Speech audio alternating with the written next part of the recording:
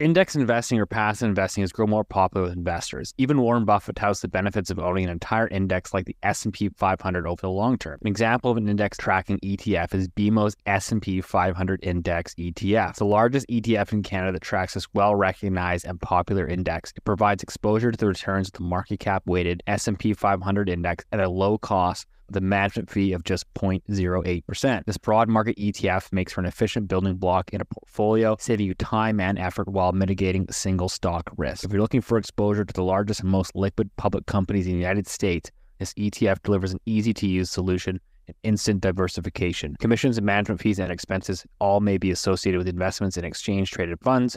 Please read the ETF facts or prospectus of the BMO ETFs before investing. Before we get started, I just want to remind everyone that this information discussed today is not intended to be or construed as investment advice. Please consult a professional advisor before putting a loonie in any of these financial markets. The dirty secret is that no one's ever going to get paid back. People have the shortest memories when it comes to investment. We just got to get Keith into Bitcoin. Hey, there's a bubble.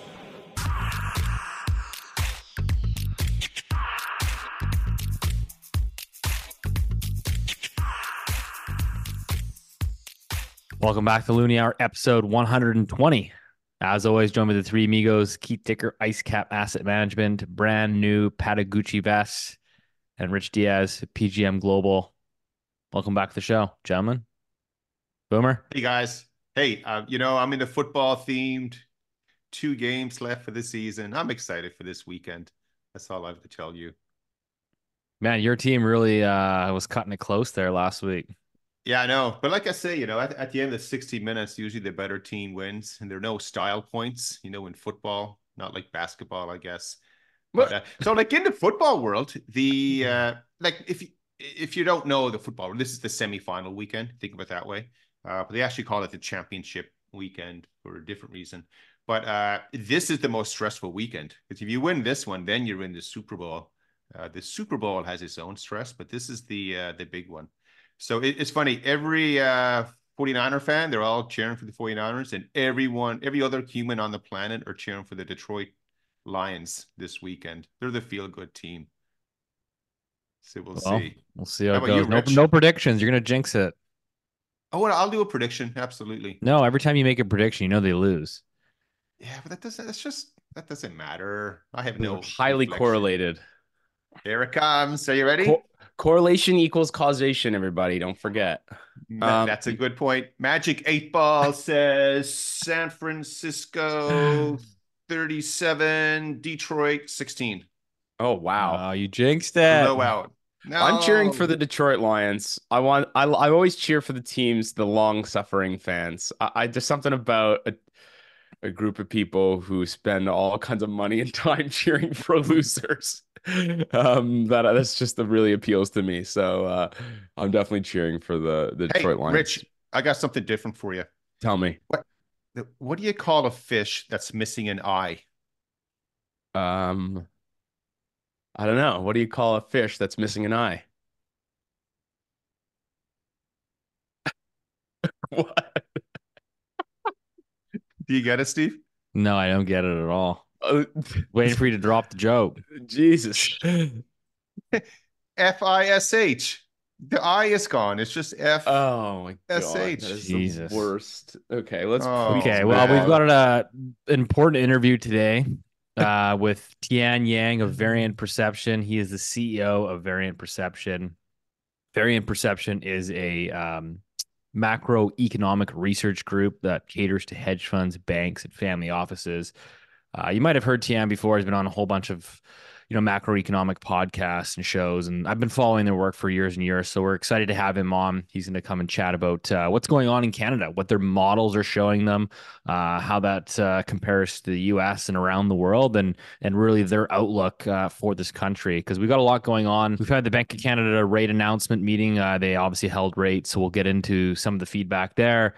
We've got some bankruptcy numbers, U.S. GDP data that came out, ECB announcement. So we're going to get through all of that. But we also had some interesting news on topics that the Loonie Hour has been following quite closely over the last couple of years since we really started this podcast.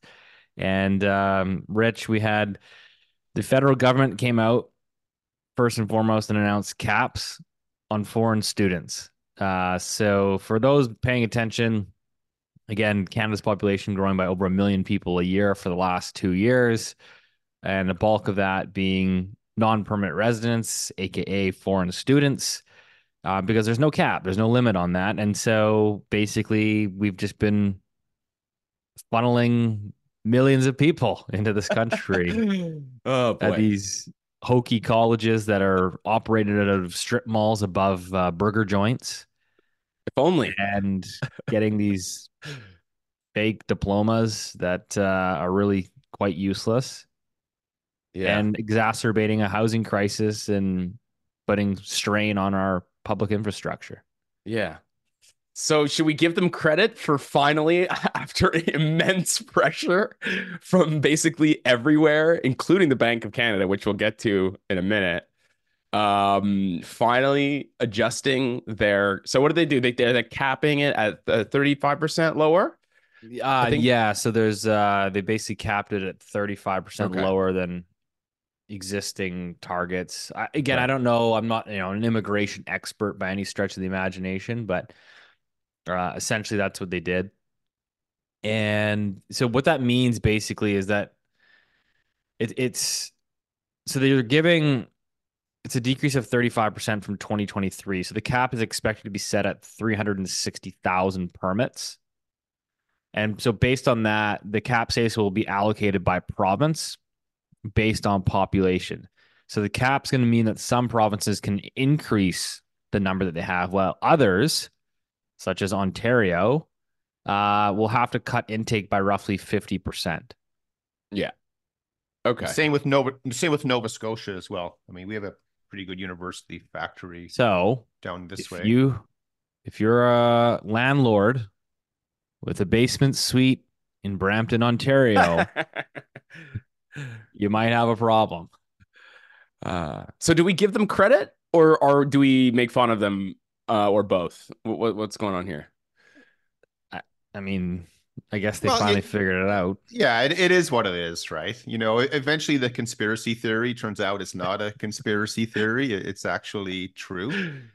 But yeah, I mean, I know it's like you were joking about, the colleges above the burger joints and stuff like that. But a lot of the bigger universities are affected as well. And that's something that we've also been talking about. The operating budgets for a lot of universities, they're already running at a 30 to 60% deficit for a lot of them. And then they had to shift from in-province students to out of province, and then, out of country.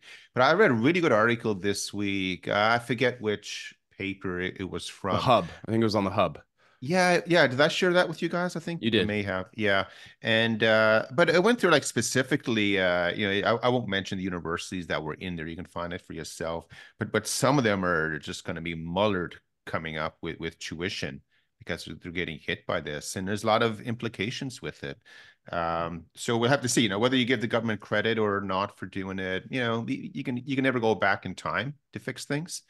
And maybe this is the right way to fix it, or who knows, but it is something that we've been talking about for a while. And I'm sure this is a plug for the Looney Hour, of course. Here we are, Thursday afternoon. You're watching it on Friday, but we'll have a few more issues or factors coming up that we think are going to be pretty big as we get later on into this year as well. Well, We'll then, get okay, I into- want to give us some credit then, because then if we can't give them any credit, I'd like to give us some credit. That's the sound of me patting myself on the back for identifying this issue that, by the way, I know we're going to talk about the BOC later, but Carolyn Rogers basically articulated almost word for word what we've discussed. And credit to her for being so strong and forthright in her commentary. And in the monetary policy report, which I don't want to front run us too badly, but there's a whole chart 3A, which we'll discuss, which also talks about population growth, rent, and inflation. So there goes, Steve. There you go. But without further ado, let's bring on our guest for this week, Tian Yang of Variant Perception. Tian, welcome to the Looney Hour. Yeah, thanks for having me. I hear you guys are a very big deal in Canada. Well, we don't know about that, but we do appreciate your support there. And obviously, we're super humbled to have you on the show. A lot of respect for what you guys do over there at Variant Perception. But we, looked at some of your chart decks here before we got onto the podcast. We just had the Bank of Canada came out, held rates. Um, listen to the commentary from Tiff Macklem, Carolyn Rogers, kind of pushing back on the premise of rate cuts. They're kind of still talking a tough game. How are you looking at that? Do you have any sort of opinion on the rate cuts, inflation here in Canada? How is variant perception looking at the market these days? Um, yeah, so one of the ways we try and model central banks is we'll build regime models that use a mix of hard economic data as well as market data. And so, if you want to get geeky, essentially we're like training lasso regime models, but effectively you end up with a probability for the likelihood the central bank should be hiking or cutting. Now, obviously, with all models, it's only as good as the input. So, effectively what the model is telling you is that historically, when we've had the current combination of economic data in Canada, as well as the current kind of price action in Canadian assets, historically, the central bank has been cutting. So we'll generally have a bias that they should be cutting. The second kind of follow-up to that is, okay, but how much of it is priced in, right? Because ultimately, there's one thing on trying to guess what will happen, but you kind of have to play the game a little bit. And I think the real reason why the pushbacks, led to a little bit of price action is a lot has been priced in. If we go back to even Q4, right? Obviously, we've seen kind of 2 years come all the way off. We actually had a bunch of trading models go off to go long Canadian fixed income back in September, which actually are quite nice. Whereas I feel like right now, a lot of these things are getting quite stretched. So, long story short, I do think they should be cutting, but quite a lot's been priced in. So you kind of have to let the market price a bit out before you kind of bet on it again. That's probably high level how I would kind of characterize it. So right now then, realtors and more variable rate mortgage owners in Canada are you've become their next best friend, it seems like, by saying that.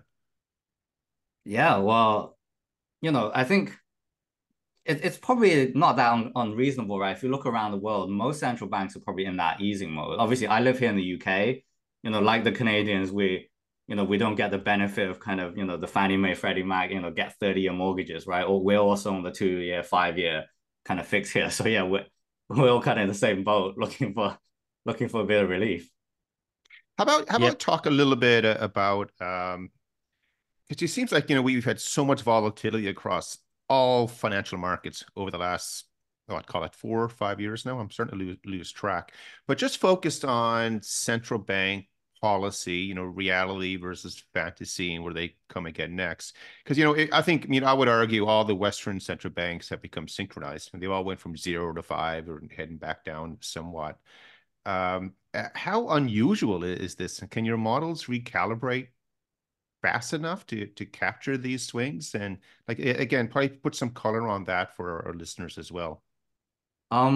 Yeah, well, actually, on our models, we're actually starting to see quite a lot of divergence. To your point, obviously, when you get these, historical biblical events like COVID and stuff, it's not surprising it's going to all synchronize. But actually, right now, what we're seeing is Canada, within G10 at least, Canada most needs to cut, and then the US, ECB needs to cut. But actually, in the UK, in Australia, it should actually still be pretty hawkish. So we are actually starting to see these divergences play out. And I think it's actually creating a lot of opportunities in the kind of, stir short-term interest rate kind of market. So actually, to your point, it has been synchronized coming in. Everything has traded together, all the curves steepen, flatten together. But actually, the outlooks are starting to diverge. And I think it's ultimately linked a bit to, essentially the structure of the labor force, right? Like how tight do those labor markets get? How much of a skill mismatch is there, and how much fiscal has been going in? And it's actually pretty divergent. So it's actually starting to be quite interesting again. How are you looking at? Go ahead, Reg. No, I was just gonna. So I have the different view, and hopefully we don't get too down this rabbit hole as far as having this discussion. But I'm of the view that Canada can't cut. And one of the things that Tiff Macklem said was breadth and the persistence of inflation was an issue for them. He highlighted that more than 50% of the CPI basket is actually growing faster than 3%. And he also articulated that the deficit spending, although not as inflationary as it had been over the last couple of years, is still inflationary. Add that to the strong population growth. So I'm just curious about sort of where, sort of outside of those sort of little items, why are you so sure, or why do you think that Canada should cut? And yeah, so maybe you just articulate that. Yeah, so I think there's quite a lot of kind of stress we see in some of the hard growth data linked things. So small business delinquencies have picked up quite a lot. Building permits have drawn down quite a lot from peak levels. Real M1's drawn down quite a lot from peak levels. So there's some hints that growth, is kind of got, pretty decent headwinds coming. On the inflation front, I think it's actually a valid point you made because again, we need to differentiate time horizons, right? There's one thing which is kind of structurally what is kind of inflation going to go versus cyclically. So I think it's more that cyclically on our models in terms of lead lags, the deflation or disinflation rather trend can likely continue. But ultimately that equilibrium level of ultimately where it ends up probably is a bit higher, right? To your point, there's other things we look at on Canada in terms of like youth unemployment. Canada's kind of employment to working age population ratio is actually quite high compared to say the US. So actually, if you want to talk about, again, I don't know how geeky you want to go. If you want to talk about R star and real neutral rates and stuff in Canada, the models say it's quite high actually, right? Due to a lot of structural factors. But I think it's more, if we're talking next kind of 6-9 months, we're probably more prioritizing the cyclical aspects, kind of risks around growth, the risks around if you just hold on a bit longer, that it's likely to be a bit more vulnerable. I guess the one thing is with the US and the kind of Godot's recession and how resilient it's been, they've been running massive fiscal deficits, right? So that's been like the spanner in the works. That's really preventing a lot of these leading dynamics kicking in. In Canada, it's obviously a lot less kind of fiscal stimulus, the impulse kind of neutral-ish. So without that element, our view would be that it's more likely you get kind of a more cyclical growth inflation downturn. But ultimately you still got to kind of profit from it, right? And in fact, I'm a little bit of the view that we went a bit too far. We need this to reset a little bit to kind of put kind of the long bond kind of trade back on. With when it comes to sort of the whole a geek fest or whatever, Rich is pretty strong in that world. I think he's undefeated. But it's kind of interesting because we seem to we talk about monetary policy all the time with the Bank of Canada and what the Americans and the Brits are doing and stuff like that. But you just brought up a really good point in that I don't think we give it enough attention sometimes. But it is the fiscal side that's really, in some ways, it is, especially I think with the Americans especially, it is overwhelming the targeted monetary impact from the central bank. And I think that's something we have to think about quite a bit as well. Steve, I think you had something there lined up as well, right? Yeah, just based on your models in terms of like leading indicators, one of the ones that you typically tend to look at is building permits, correct? Yes. Can you walk us through that just for, the audience that says, well, why do you look at building permits? So the way we think about the economy is it's generally very, very hard to forecast levels and magnitude, right? Things are always changing. It's very hard to fit a regression. It's by definition always going to be wrong. But if you think about it from a more first principles point of view, the sequencing in which certain things happen in the economy have to happen in a certain sequence. So, time only flows forward, right? So you can't build you're not going to build something unless you get a permit. So by definition, if you see like a big move in building permits, it's fairly likely that, construction activities are going to pick up. Presumably, if, you build a bunch of residential, then eventually people are going to move in. They bought a new house. They feel good. They're going to buy, white goods, buy a new fridge, buy whatever Zoom, new Roomba is. So I think you kind of, we're generally looking for a lot of these sequencing kind of things that if you see it, then it's more likely that there's a turning point coming in kind of the coincident data that's kind of follows. But obviously it's not foolproof. But the idea is to track a bunch of these, right? So obviously within housing, you have building permits, right? Building permits actually lack kind of like interest rate conditions, right? So it's more like you're tracking, okay, what's credit conditions, what's financing conditions, home builders sentiment, and then it shows up in building permits and it shows up in construction. So it's generally like sequencing that hopefully helps you narrow down the window in which a turn might be coming. Yeah, no, I think that's a good point. Just in, I know you guys have in your charts there, you've highlighted, national building permits. And if you kind of unpack that a little bit further, like locally here, is you're seeing developers pull back quite aggressively. And in fact, you see it more so on builders that are building single family homes as opposed to like condo buildings. Reason for those, they're more nimble and so they can pivot quicker. And so if you look at building permits in BC and Ontario, which are your two sort of frothiest housing markets, single family building permits are running at like 30-year lows. And so, yeah, I think that's a interesting point. And ultimately, do you see that sort of filtering through into CPI? And does that play into some of your case for the Bank of Canada to ease? Yeah, well, like I say, on the leading relationships in inflation, mostly it does seem to be lower. The Bank of Canada have their own kind of various surveys on business outlooks, on price outlooks. We look at some of the kind of CFIB surveys on kind of price intention, wage intention. So most of those are obviously more diffusion type indices than outright, but at least they give you like the directional kind of trend. What did you say? Did you say diffusion? Wait, did we hear like the buzzword or? That's right. That's a bingo. You now I'm all hot and bothered. Anyway, sorry. Keep going. Keep going. Diffusion Geek indexes. fight, geek fight.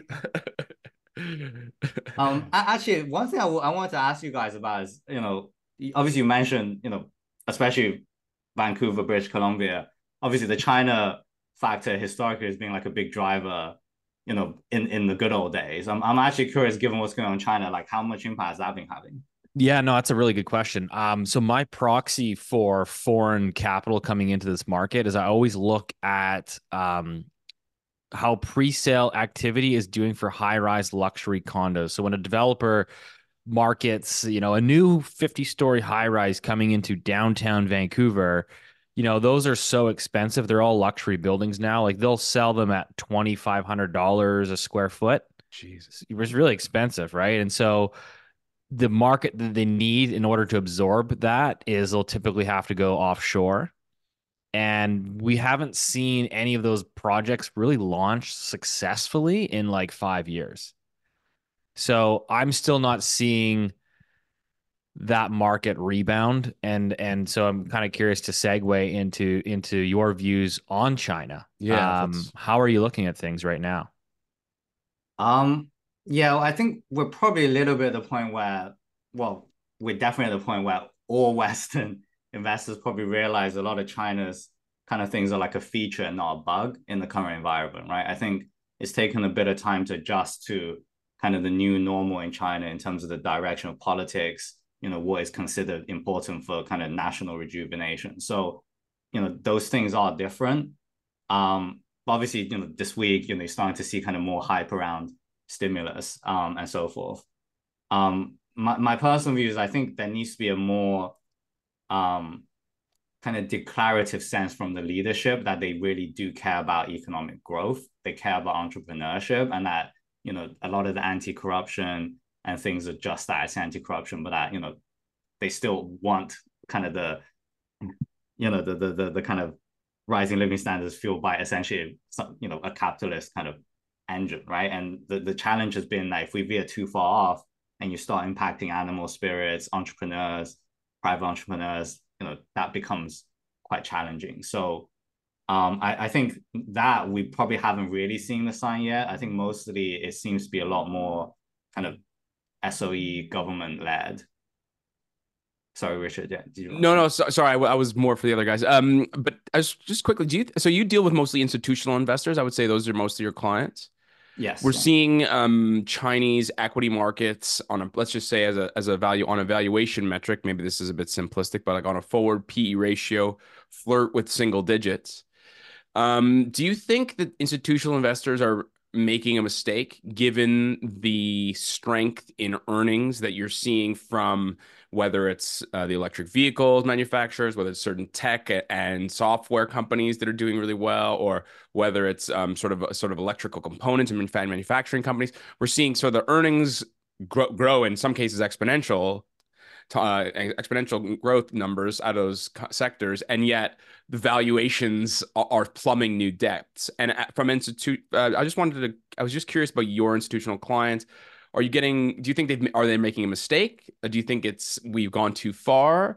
Or do you think that there's just been a wholesale change of view towards China from an institutional investment perspective? I would say most people are probably comfortable with the concept that China is a trading market, but probably people are a lot less comfortable with the concept China is an investing kind of market. In terms of low valuations, I think my perception is, Russia famously always had single digit P's for a very, very long time. And eventually, it never really re-rated, right? And so I think there's kind of, it's no longer as simple as a investing numbers financial framework. Because it's like a no-brainer, right? If you want to go valuation, it's kind of a no-brainer. But I think you're getting to the realm of, return off capital rather than return on capital. What if your money gets stuck if you're onshore, right? And that, things happen there. You're into the realm of probably career risk for Western investors, because if you make money in China, you probably don't get the credit, because with the benefit of hindsight, it's a no-brainer. But everybody could have bought in 2009, and 10 years later look like a hero, right? But if you invest in China and you lose it all because something happened, and you have alternative choices, right? Why you can invest in Japan, which is why you're seeing the Nikkei kind of Hong Kong divergence, right? You can invest in LATAM. There's lots of different themes. So I suspect that's probably more what's going on. I really think it's kind of incumbent on I guess everyone involved to actually dial down the rhetoric and actually show some sense of what we want to return to normality. And so far, obviously, we're probably not quite there yet. Like personally, for me, like structurally, everyone knows about China's obviously issues with debt. Like historically, in all major debt cycles, you do need some kind of recap, right, to really kind of set the floor. So, and it's very hard to see how we get that in China, right?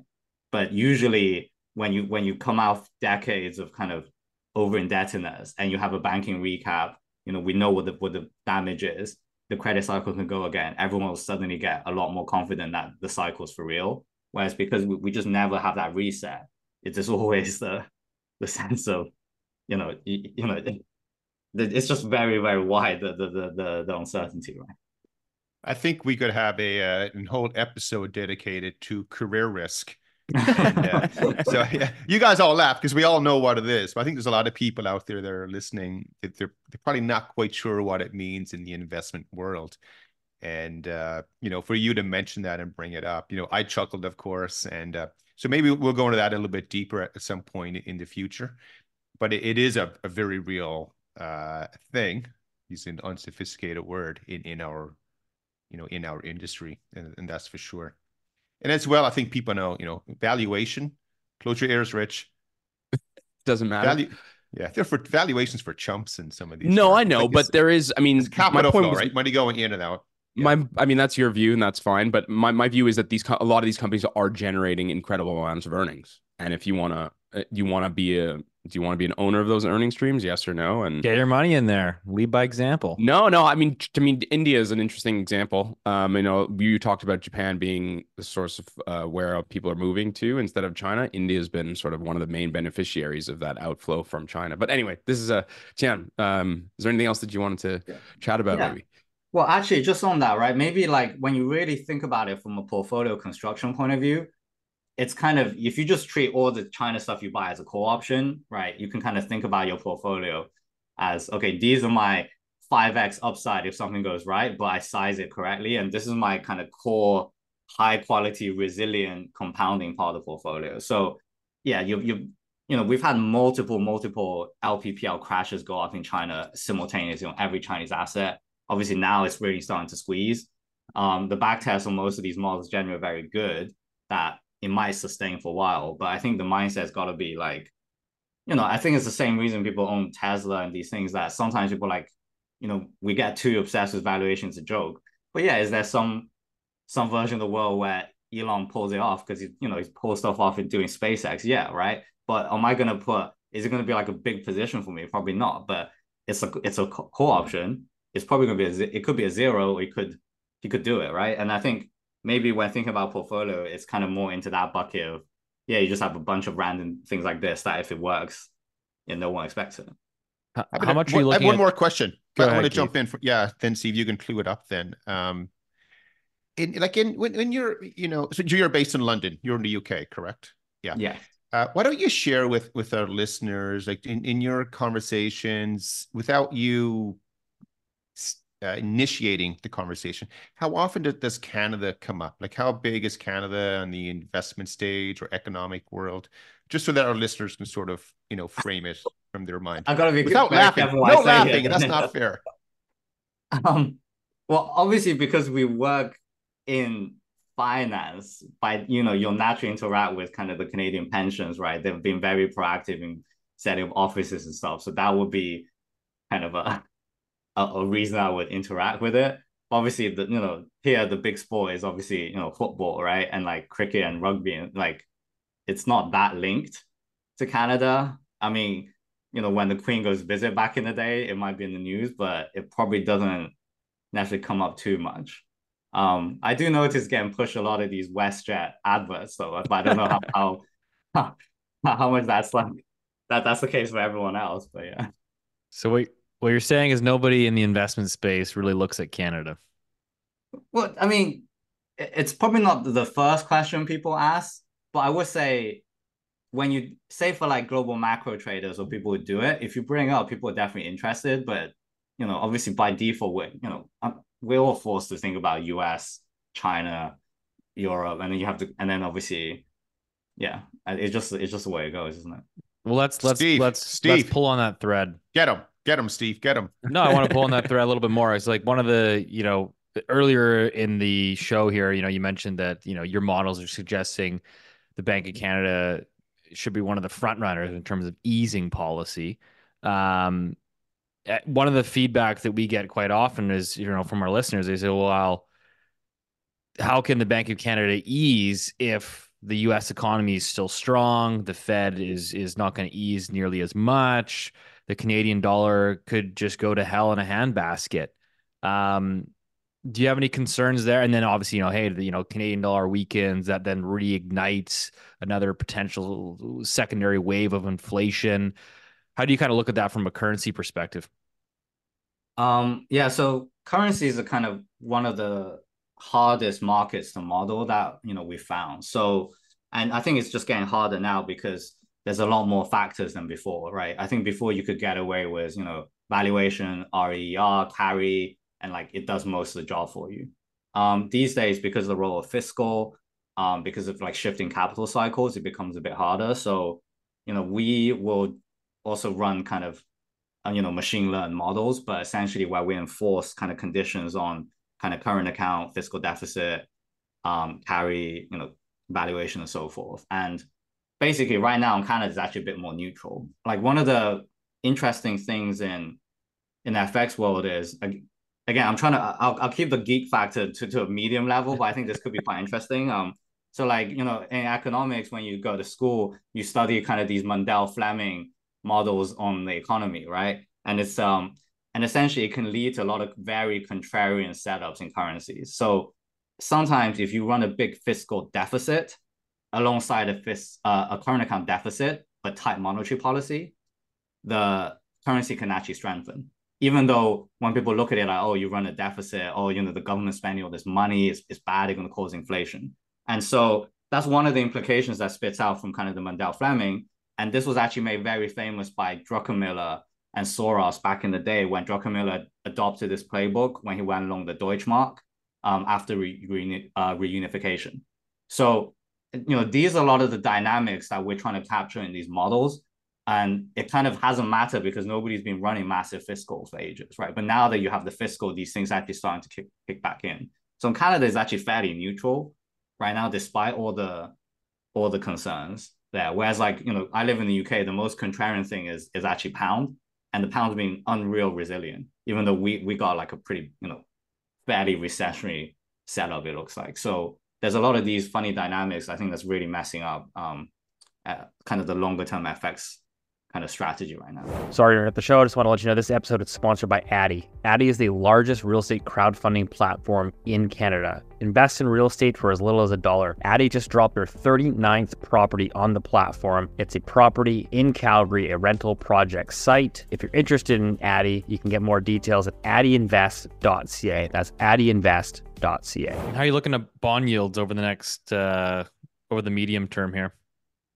Yeah, this is where it's really hard, right? Because again, time horizon matters. Going back to our inflation discussion, because yeah, in the kind of cyclical 6-9 months, yeah, if growth slows, inflation slows, right, and everyone's bonds have sucked for basically 3 years, then it could keep going and you could keep rallying. But then structurally, there's lots of reasons to think that the kind of equilibrium yield for where 10-year and these things should be is a lot higher, right? We live in a world of a lot more coordinated fiscal monetary policy, right? With clearly, with the U.S. president, right, it's going to be okay for everyone to spend a bunch of money when they feel like it. Demographic shifts on our models at least actually suggest yields should be going higher, which I think that's fairly controversial because people have different models. But the way we think about demographics is, we think about the pool of savers versus the pool of consumers globally, but we GDP weighted. Right. So because obviously everyone talks about obviously there's a lot of young people in Africa, but it kind of doesn't actually drive the pool of kind of savings and consumers. So on that, it's a pretty unambiguous, we're running out of savers and there's a bunch of people consuming. So the price for the yield on savings needs to go up. So yeah, I agree with you, by the way. I'm happy you mentioned that. So it's good. You're in good company. Sorry, keep going. Perfect. We agree on something. We agree on a lot. We agree on a lot. Yeah. I think that's demographic shift sort of away from just not having enough warm bodies basically in seats. I think, and that drawing down of people's savings as they age, I think is something that the bond market has not at all reckoned with. But just please don't give Justin Trudeau any ideas as far as more deficit spending. It probably doesn't need us to give him any ideas, right? Like, okay. If your neighbors to the south imagine they just carry on the last year's pace. If you end up with 2 years back to back, 7% plus GDP deficit outside of a war, outside of a recession, just like everyone's going to get ideas.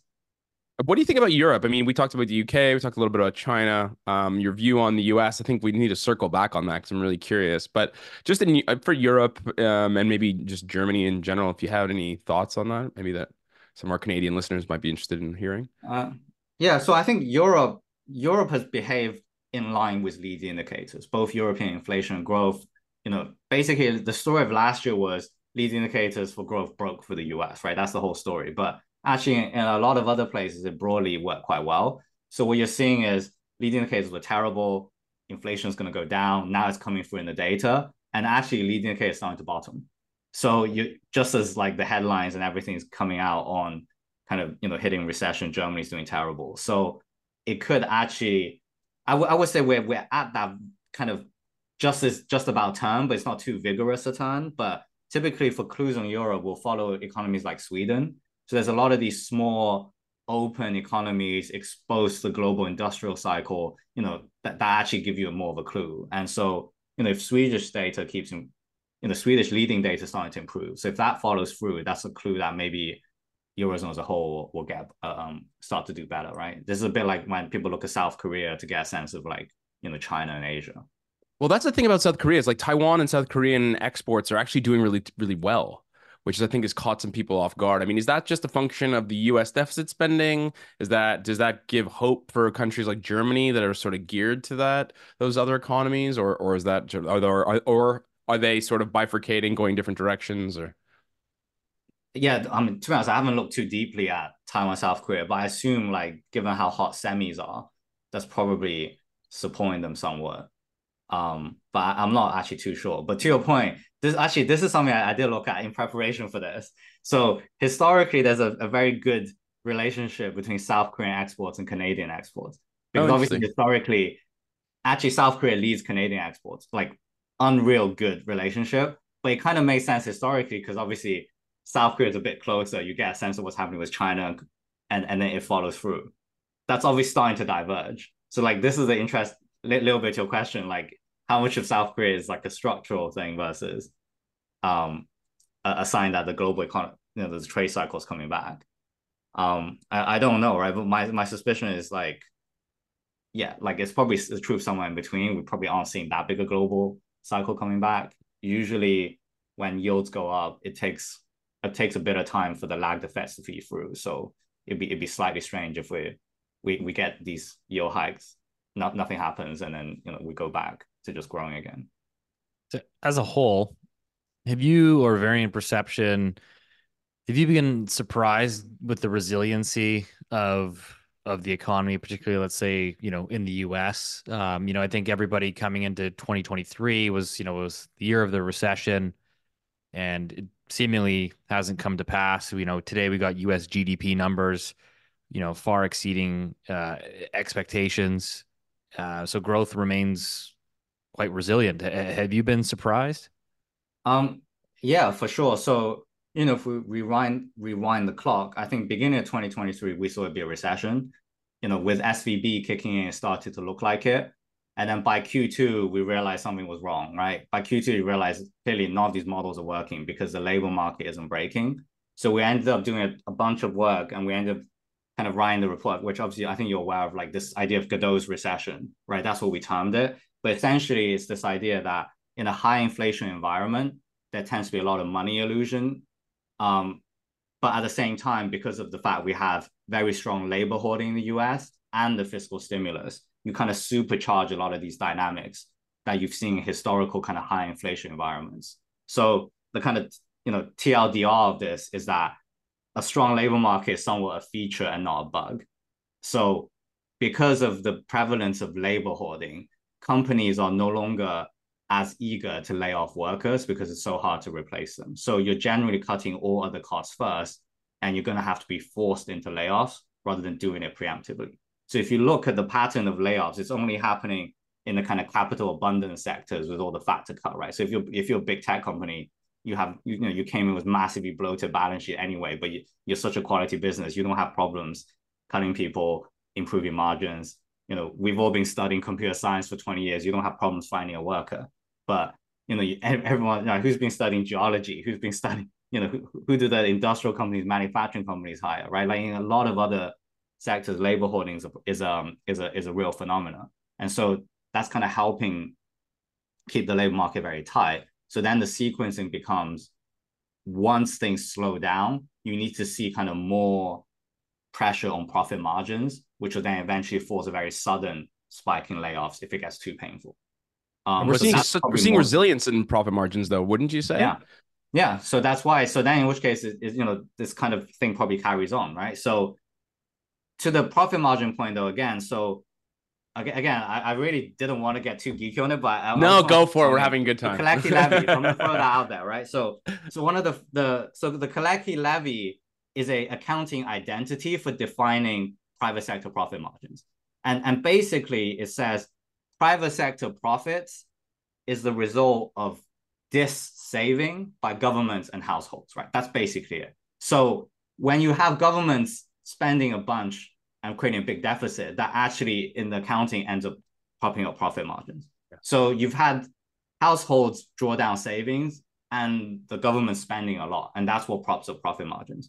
Now the question is, can that continue? So obviously in the US, I think even the deficit was probably more generous than they intended, right? Because they didn't bother closing any of the loopholes, and then they handed out a bunch of like green tax credits. So like, so even though the CBO or whoever thinks you're running like, a smaller, it keeps telling you they're going to run a smaller deficit, but the numbers keep not adding up, right? So, it's possible we get a repeat, in which case that is mechanically the profit margin that carries on. But if the fiscal fades, then this might kick in. And what's your base case here for 2024? What's Variant Perception's current view or outlook for the year? Mild recession? Is it the magical soft landing? So I think I'm still quite skeptical on the soft landing, but I actually think it's a very interesting environment to have the markets giving you opportunity to benefit from both kind of extremes, right? So scenario one is we carry on with fiscal, it's an election year, right? Enables labor hoarding, et cetera, to continue, in which case inflation is underpriced because nobody is pricing inflation to go up. So, to the extent there's gold, tips, energy, Like there's tons of inflation assets that could benefit a lot that don't have a lot priced in, right? Equally, industrial commodities, a lot of EM. Like there's a bunch of things that can benefit in an inflation scenario that's been beaten up last year. So you can have that piece.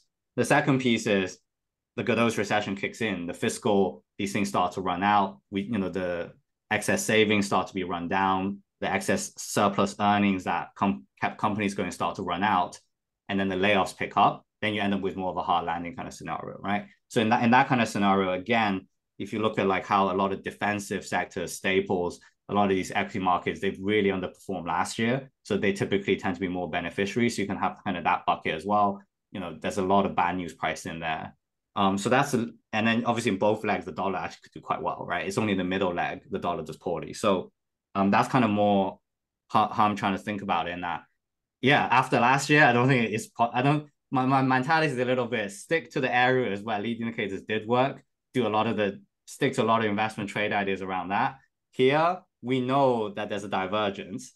We likely know the drivers, but we don't know when it runs out, right? Like, and I've seen, there's a lot of smart people making comments on in the US state level budgets have not been spent, right? There's all these things they need to spend, and that could be a boost, right? There's tons of these things that it's just very hard to actually quantify. So I think for me, what I'm watching very closely is kind of this labor hoarding phenomena, which we proxy by looking at kind of hiring intentions versus kind of profits. There's a bunch of surveys from the NFIB and so forth and you can see the gap.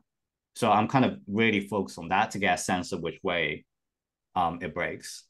Sir, can I ask one more question on the labor hoarding? Sorry, I know we're dragging on here, but one of the indicators that I've noticed recently is people working multiple jobs. Now, unfortunately for Canadians, we don't have as good a data, and this is why often we use America as the proxy. But there's one series from the Bureau of Labor Statistics that shows multiple job holders, either as a percentage of total or in the absolute number. And if I'm not mistaken, I think we just hit an all-time high for a number of people holding multiple jobs. Now, for an economy that's meant to have a really robust labor market, doesn't that give you a bit of pause? Yeah, I mean, there's been so many under the hood signs of issues, right? This slow burn. So this goes back to, I think when we say labor hoarding, it just means the labor market deterioration is just slow burn, and then sudden, right? This is the classic Hemingway, like very, very slow and then suddenly. I think that there's so many signs, right? Like, if we think about, for example, birth death adjustments, right? That's been adding a lot of things to non-farm payrolls. There's a sense that maybe that's the issue. Can you explain what that is quickly, just so because people don't know what that is? Yeah. So normally in a healthy economy, new businesses are being started, right, as time goes on. Now, those new businesses are obviously not immediately in the survey sample when the feds come knocking, asking you questions. So when we model it, or when the Statistics Bureau model it, they're adding adjustments, which generally boost employment numbers. But these models work on like essentially a trailing look back period. So at the turns, they could be quite wrong, right? And so there's a bunch of these different divergences because again, we see data on a bunch of small business bankruptcies, right? Small business create a lot of jobs. So should they be creating a lot of jobs? Yeah, like state level continuing claims, initial claims, right? There's a widespread like rise and stuff. So there's just tons of weird things in the labor market. The household survey versus kind of the BLS surveys, and like just like there's a lot of signs that something there's a lot of signs is deteriorating. It's just the pace issue, and that was a real lesson from 23. Because normally when you start to see it historically, it just immediately breaks, right? It's more of like you see those credit spread charts. When it goes. And this time around, it's just not doing it. Yeah. Cool. Thank you. Tian, just to as we get close to wrapping this up here, I guess going on as final question for our listeners, that are out there listening to this, there's a lot of information to digest.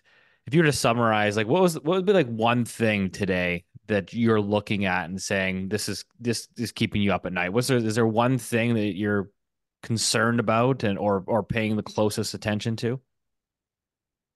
Well, yeah, I think if we make it slightly more specific, it'll be helpful. I think just everything. It's like I look at so many things. Is there anything like in markets, like so? For example, like I'll get like for myself, the one thing that keeps me up at night is that second wave of inflation, right? And so I'm just kind of curious, is there anything in particular in markets, like maybe it's China, having more of a deflationary impulse, some sort of Refinancing, the credit credit event. refinancing. Right. Okay. Yeah. So I think for me, the most important thing this year is gonna, which we hit on a little bit, is how fiscal evolves in the context of labor hoarding. So I think these are the two main supports that's kind of there. Going back a little bit to like the US consumer, right? Like the job market is very strong, but personal finance is not strong, right? Maybe that's why people have a lot of jobs. Like all the personal finance surveys are pretty bad. Credit card debt's picked up quite strongly. There's a ton of different things like that. So but for me anyway, I think it's just whether how persistent labor hoarding is and how much fiscal we get. I feel like that'll drive a lot in terms of whether we end up in that inflation story or the deflation story. But I think before that breaks, you're going to get a lot of vol and opportunities around kind of, software futures, a lot of the stir markets that keeps trying to price one or the other. But China, I probably feel a lot more relaxed this year than last year. I do think structurally it's going to be a while before you can really turn bullish on China, right? Like I say, without a recap, without like really, clearing the decks and making it clear we can have another credit cycle, it's gonna be really tough. Animal spirits are tough, but we're clearly at the point of intolerable pain, right? That they're starting to come out and really trying to shift the narrative here. So that I'm probably a bit more relaxed about. Yeah, I think it's just all eyes on the US because actually, what is it's not keeping me up at night, but it's probably the most uncertainty is could this be the first time in history we have a desynchronized cycle of the US versus everybody else? So historically, the saying goes, US sneezes, everyone catches a cold, right? Because it makes sense. But this time around, the US has been resilient while everyone else kind of went through a recession already, and everyone else is kind of coming out. So you might have a desync cycle, which could really mess up a lot of kind of traditional frameworks. And it's because of the vaccine that protected the US. Well, Keith, I think that's a good way to end it. Thanks a lot for that. But no, Tian, it was awesome having you on. I'm definitely would love to have you on the show again. But a wealth of information for our listeners here. So thanks so much for your time. Yeah, thank you for having me on.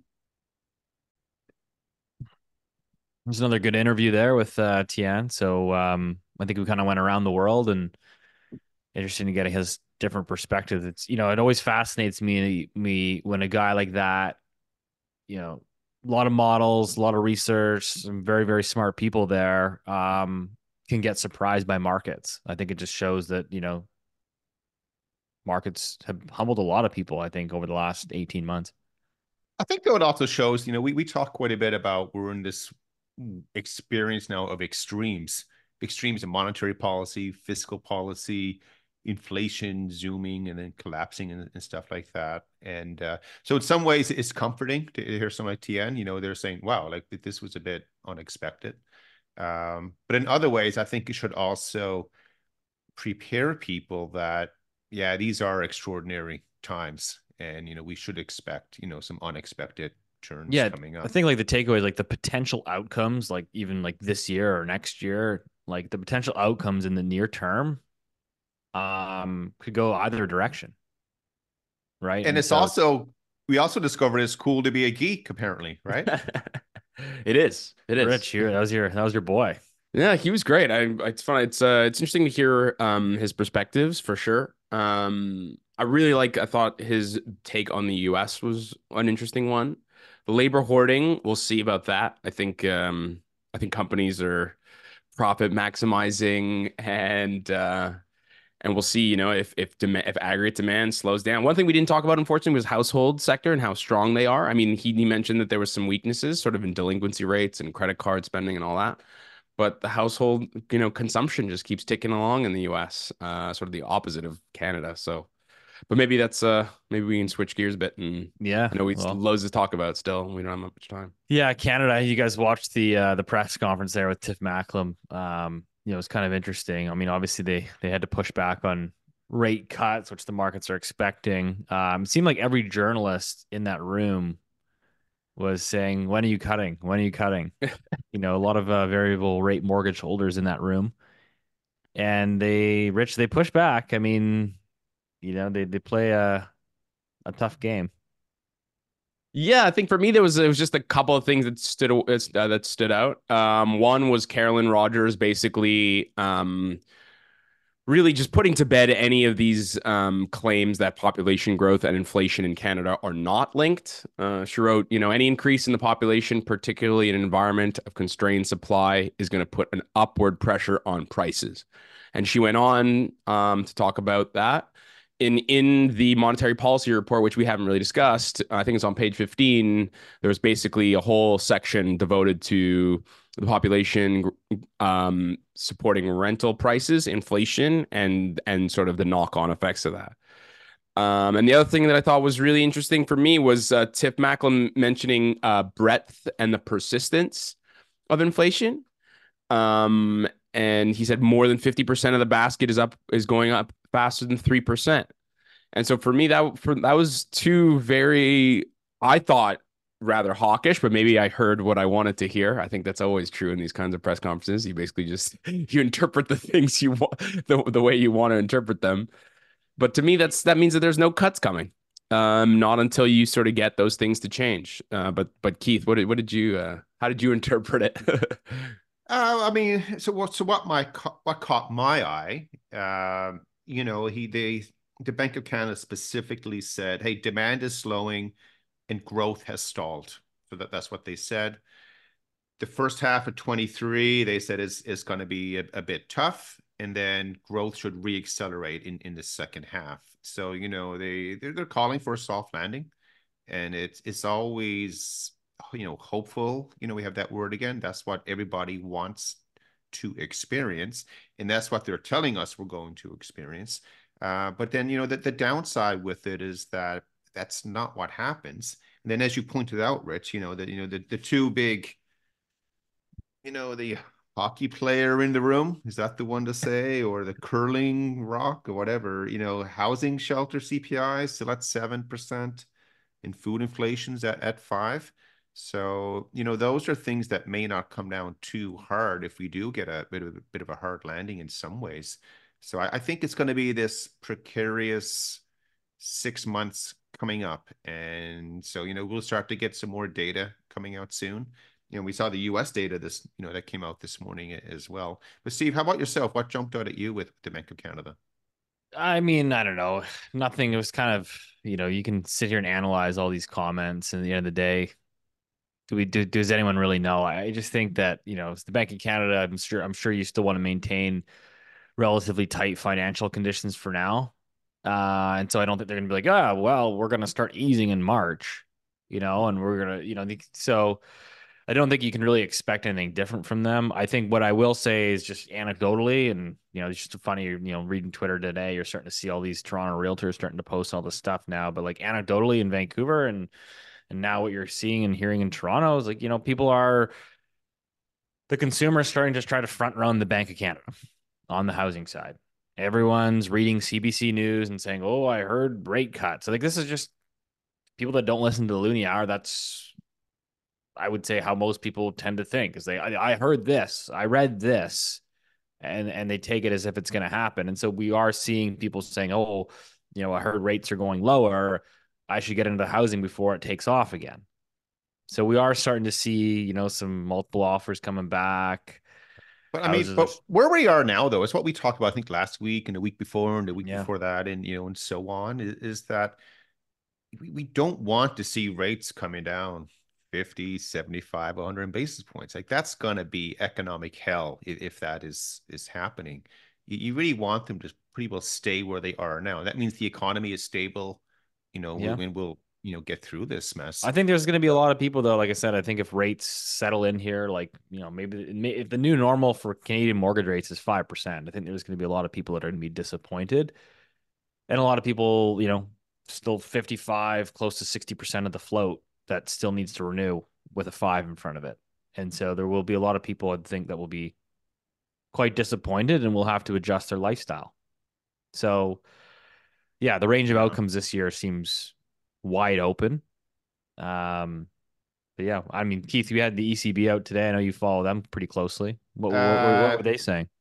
They were kind of similar to the Bank of Canada with their message. in that, they were strongly suggesting that their next move would be a rate cut.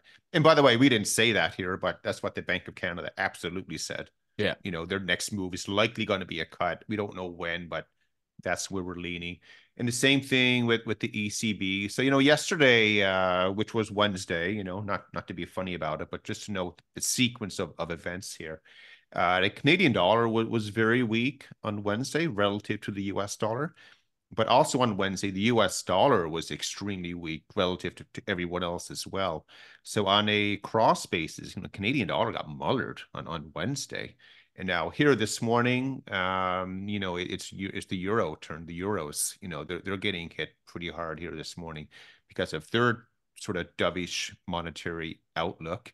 Combined with, with the Americans, we jump into the American story next, but we had this incredible strong data coming out of the US. Rich, why don't you hit on that real quick, and then we can clue up then, Steve, with something that you wanted to finish with today as well, because the time permitted. You mean the GDP stuff? Because that was yeah, absolutely. I mean, the GDP stuff was okay. I mean, it was it was much better, right? I mean, an annualized Q4 GDP, I think it was the advance, right? It's 3.3 versus a survey of 2.0. Personal consumption, again, strong, 2.8%. That's an annualized number, remember. What was interesting, I thought the price index continued to fall. Remember, we've talked about the implicit price deflator, which is basically just a different way of saying sort of inflation. That continued to fall. That was for me. I thought that what was more interesting is as far as the data today that came out was the durable goods orders in the US just continue to be much more resilient than I think people sort of expected. So, I mean, it's kind of a mixed bag, Keith. I don't know if that was helpful to you, but I thought it was sort of a mixed bag as far as the data. That wasn't helpful. That wasn't helpful at all. It feels like to summarize, like we're kind of like agonizing all over all these data points here over the last couple of weeks, but it feels like we're kind of like in no man's land right now. We are. That's right. Like everyone's just trying to like feel it out and figure out where we're going to go this year. But with the diffusion index, like not trying to be funny, yesterday again, which was a Wednesday, the U.S. PMI data came out from services, manufacturing, and composite, and again, like the American data on the surface it's good, like it's not bad. Right. Underneath the hood, it's pretty messy, of course. And but again, we have this odd situation that Tian sort of highlighted. The American story looks pretty good, but it's obviously being significantly boosted by the fiscal stimulus. And so just think of Canada. If we didn't have the fiscal stimulus or the population stimulus, then our data would look really bad, because right now we're sort of treading water with the data, and that's with these two incredible amounts of stimulus factors piping in. But Steve, one more minute and you got to jump, right? Yeah, well, speaking of messy, to plug the Loonie Hour, things that we've been following along, it was ruled that Ottawa's use of the Emergencies Act against the convoy protests was unreasonable and violated the charter. The court, the federal court, has ruled. So Rich, Keith, I think we can chalk that up to another Loonie Hour victory here. I'm just laughing because, oh man, I don't know. I guess all the good things come to those who wait. I mean, what are we supposed to say? I mean, we felt it was an outrage. It was an outrage at the time. It's nice to hear that the Justice Mosley came out and sort of supported that. I'd say I'm just really disappointed that instead of just taking their lump and just moving on, that they're appealing the decision. I thought that was the most incredible takeaway from all of this. Just an inability to appreciate when mistakes are made, to adjust. Can we just quickly unpack that for the record? So the court basically rules that, hey, you know what, it wasn't justified. The reality is even though the courts ruled that, what does it mean? Nothing really changes, nothing happens. This is just the discovery. But so Krista Freeland, the day of, says, okay, well, we're gonna challenge that ruling. And so you're going to spend a bunch more time and public resources, tax dollars, to fight this so you can reverse the decision for what? And political capital. I think that's all it is. Thing. You're just trying to save face. You're going to go spend you're going to spend all these taxpayer dollars just to say, see, we were right. We were like, it's just like, I don't know. I think that's like the most like infuriating part. So let's Yeah, just me take the too. lump and move on. Like, I think we could spend a whole episode on this. I have very strong feelings about it, and just a real quick 10-second. It is absolutely horrible to cut off people from their banking because of a different view on something. Whether you agree or disagree with the government, your banking should not be cut off. That's horrible. However, it also creates this incredible opportunity for the government, for the Bank of Canada, and for everyone else to create this central bank digital currency. Because then they won't have to use the Emergencies Act to cut off people's banking. They can just hit it with a switch anyway, Rich. I mean, let's not. CBDC, but jokes aside, and don't disconnect from that, because again, like this is where the world is going. If you disagree with people in authority and in power, because what happened, like this, it literally sent chills down people's spines or It did for backs me. or whatever. Yeah, absolutely. That if you donate money to a view that you support, but that was disagreed with by government, my God, like it was pretty outrageous.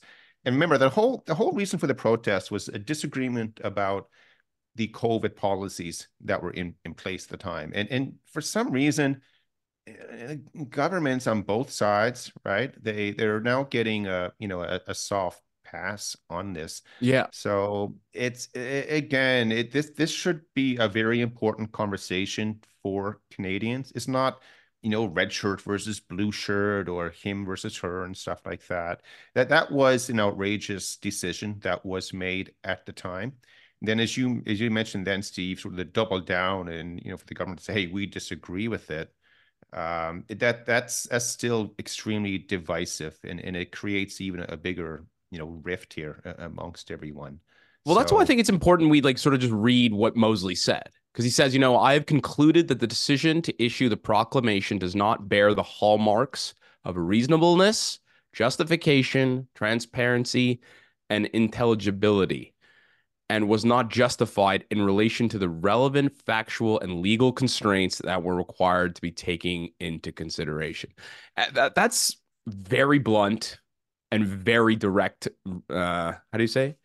Repudiation of the government's position. And I think what people don't realize is the Emergency Act is I'm not a lawyer, I'm not a legal scholar, but it is like a very heavy-handed piece of legislation. It allows basically the government to rule by decree and permit all kinds of unconstitutional like behavior. And Keith mentioned cutting off people's bank accounts um, and all kinds of other stuff. And the arrogance, I think, is really just kind of breathtaking, Steve. I don't know. And the unwillingness to just say, we made a mistake and we're sorry. It's just, I don't know. so there's so the court found, contrary to the government's position, that there were, quote, no violent incidents and threats of violence Oh, across yeah. Canada, except at the Coots blockade, and that all arrests at the convoy protests up to the invocation of the emergency were for, quote, minor offenses. But also the lying. Remember, there was the lying about the arson. There was lying about all of the racism that they used as justification. There was the lying about sort of the threats to people's lives. Was it disruptive? Of course, it was freaking disruptive. That's the point of a protest. But I think Keith, you're right. Maybe I'm not angry enough about like just giving these people a sort of a pass for what was. but don't forget, if you listen to the honking, honk honk, if you listen close enough, it sounded like Hail Hitler. Honk honk. That was actually used by one of the witnesses. Come on. She was a I'm not liberal joking. MP. It was absolutely there. Yeah. And the other thing with this, for everyone around the world, if you live in your nation's capital or your provincial capital, you should 100% be prepared that there's going to be protest in your area at some point. They might be very minor or they might be major, but that's where the protest is going to take place. And, that's a bit of a trade-off. If you're going to live in Ottawa, you should expect these things to happen. If you live in Saskatchewan, maybe not so, right, Rich? Right. Right. Well, I think to summarize it on this week's episode, Looney Hour 2, federal government 0. So I think we'll wrap it up there, and we'll make sure to check the score 12 months from now. But as always, appreciate your support, and we'll see you next week.